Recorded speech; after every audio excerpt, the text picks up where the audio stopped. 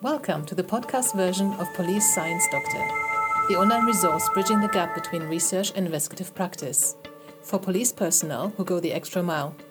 For academics who want to connect better with investigative practitioners. On YouTube and on policesciencedoctor.com. Hello and good evening, everyone. Welcome to this week's Police Science Snippets. As every Tuesday, I'm coming to you live to talk about 3 pieces of information that I've extracted from academic journal articles or other publications that I think may be of value for you. I'm always trying to find something that's immediately practical or something that you can apply straight away. So none of that theoretical stuff that academics often need to write about because they need to research those fields. So the first such snippet is about PTSD and social support. It has been found that police officers who feel they have high levels of social support from colleagues are less likely to experience symptoms of PTSD than those with low levels of support, regardless of negative life events. Now, what I think that means is that if you don't already have some kind of support structure in place, maybe a peer support network in your law enforcement agency, in your police force, then maybe try and set one up and maybe organize something yourself, or just start getting into the habit of speaking to your colleagues about something that has just happened. Just ask them, my God, wasn't that crazy last night? Were you able to sleep? Because I kept thinking about it, was going round and round in my head. It just shows that you're human. It just shows you're a person. It shows you have a brain and you're trying to process. If you create a culture collectively where this is safe to do, because nobody is going to get penalized in any way, socially or in any other way. Nobody is going to get ridiculed, where everybody is just able to talk about things. Maybe you will feel that you have that strong social support from colleagues, and that will make you more resilient to traumatic events. Okay, so that's what this piece is saying. And the original document is linked to in the snippets that I email out. So I email this. This goes straight into the inbox of everyone who's on the Police Science Doctor email list. If you want to join that, it's free. Just go to www.policesciencedoctor.com and put your details into the form that pops up or at the bottom of the screen. The second snippet for this week is the context of fatal police shootings. Police agencies operating within locations with high rates of violent crime and gun ownership are involved in more fatal police shootings. So this really places some onus on the environment, on everybody else who lives in the community, not necessarily just the police. So if the community has fewer guns, if the community commits less violence, there are fewer fatal police shootings. Okay, so there's an interplay here that is really important. Again, I'm linking to the originating document.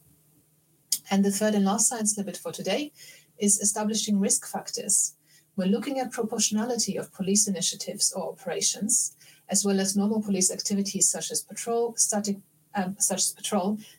population data is not the best data set to measure against. It is more effective to use ambient population. So rather than static population, use ambient population. And that is the number of people present in a given area at a given time to determine when and where police should engage in assessments and activities. Now, I was paraphrasing this one a little bit because I wanted to bring the context into it. The nighttime economy, for example, it's starting to pick up again. You wouldn't decide if and how many police officers you're sending into an area that has lots of nightclubs based on how many people live there. You're sending them in based on the people who congregate there together around the same time, Friday nights and Saturday nights. Okay, so that's the ambient population. For example, the City of London. I'm not talking about the entire city, but the City of London is a specific part within London.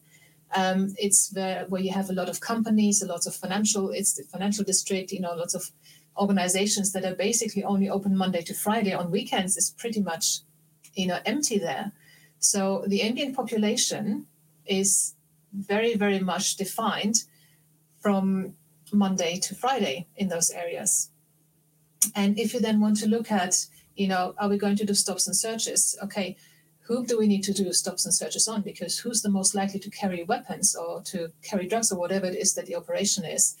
Is it going to be anywhere. Look, we have this amount, this amount of youngsters in this town, so we're going to do it everywhere? Or do we need to use the ambient population? Where are they going to be at which point in time, or where's the risk the highest? So the ambient population just makes everything a lot more specific. And then you can use that to decide where to deploy your police officers, where to do these stops and searches, where to do other operative techniques. Okay? So I hope you found this useful. If you were there at the live workshop that we did today, it was really good fun. It was the kickoff of the free workshop series on building up resilience to stress in policing. This is a free event. Let me see if I've got the banner in here. So just go to policesciencedoctor.com/SRW. You can still register for that. Stress Resilience Workshops is what SRW stands for. So the first one was today. The next one is in 2 days, 4 p.m. London time, and then next Wednesday, 4 p.m. London time. And what you get is we will actually teach you at least one skill to take away from the event. And also people who register will get the replay links emailed. People who register will get the certificate of attendance, and people who register get a 10% discount excuse me, on the emergency stress pit stop course. So those were the snippets for this week. I think I have to stop now. There's still something scratching in my throat, but thank you very much for watching. I hope you found this useful. If you did, please just share and watch the next one as it's coming in. Okay, have a good night. Thank you for listening. I hope you found this content useful.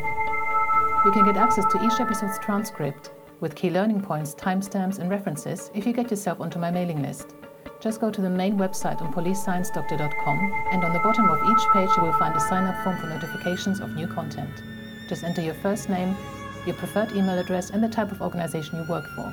You will not get any spam. This is just for me to let you know about new content and for you to get access to all the transcripts.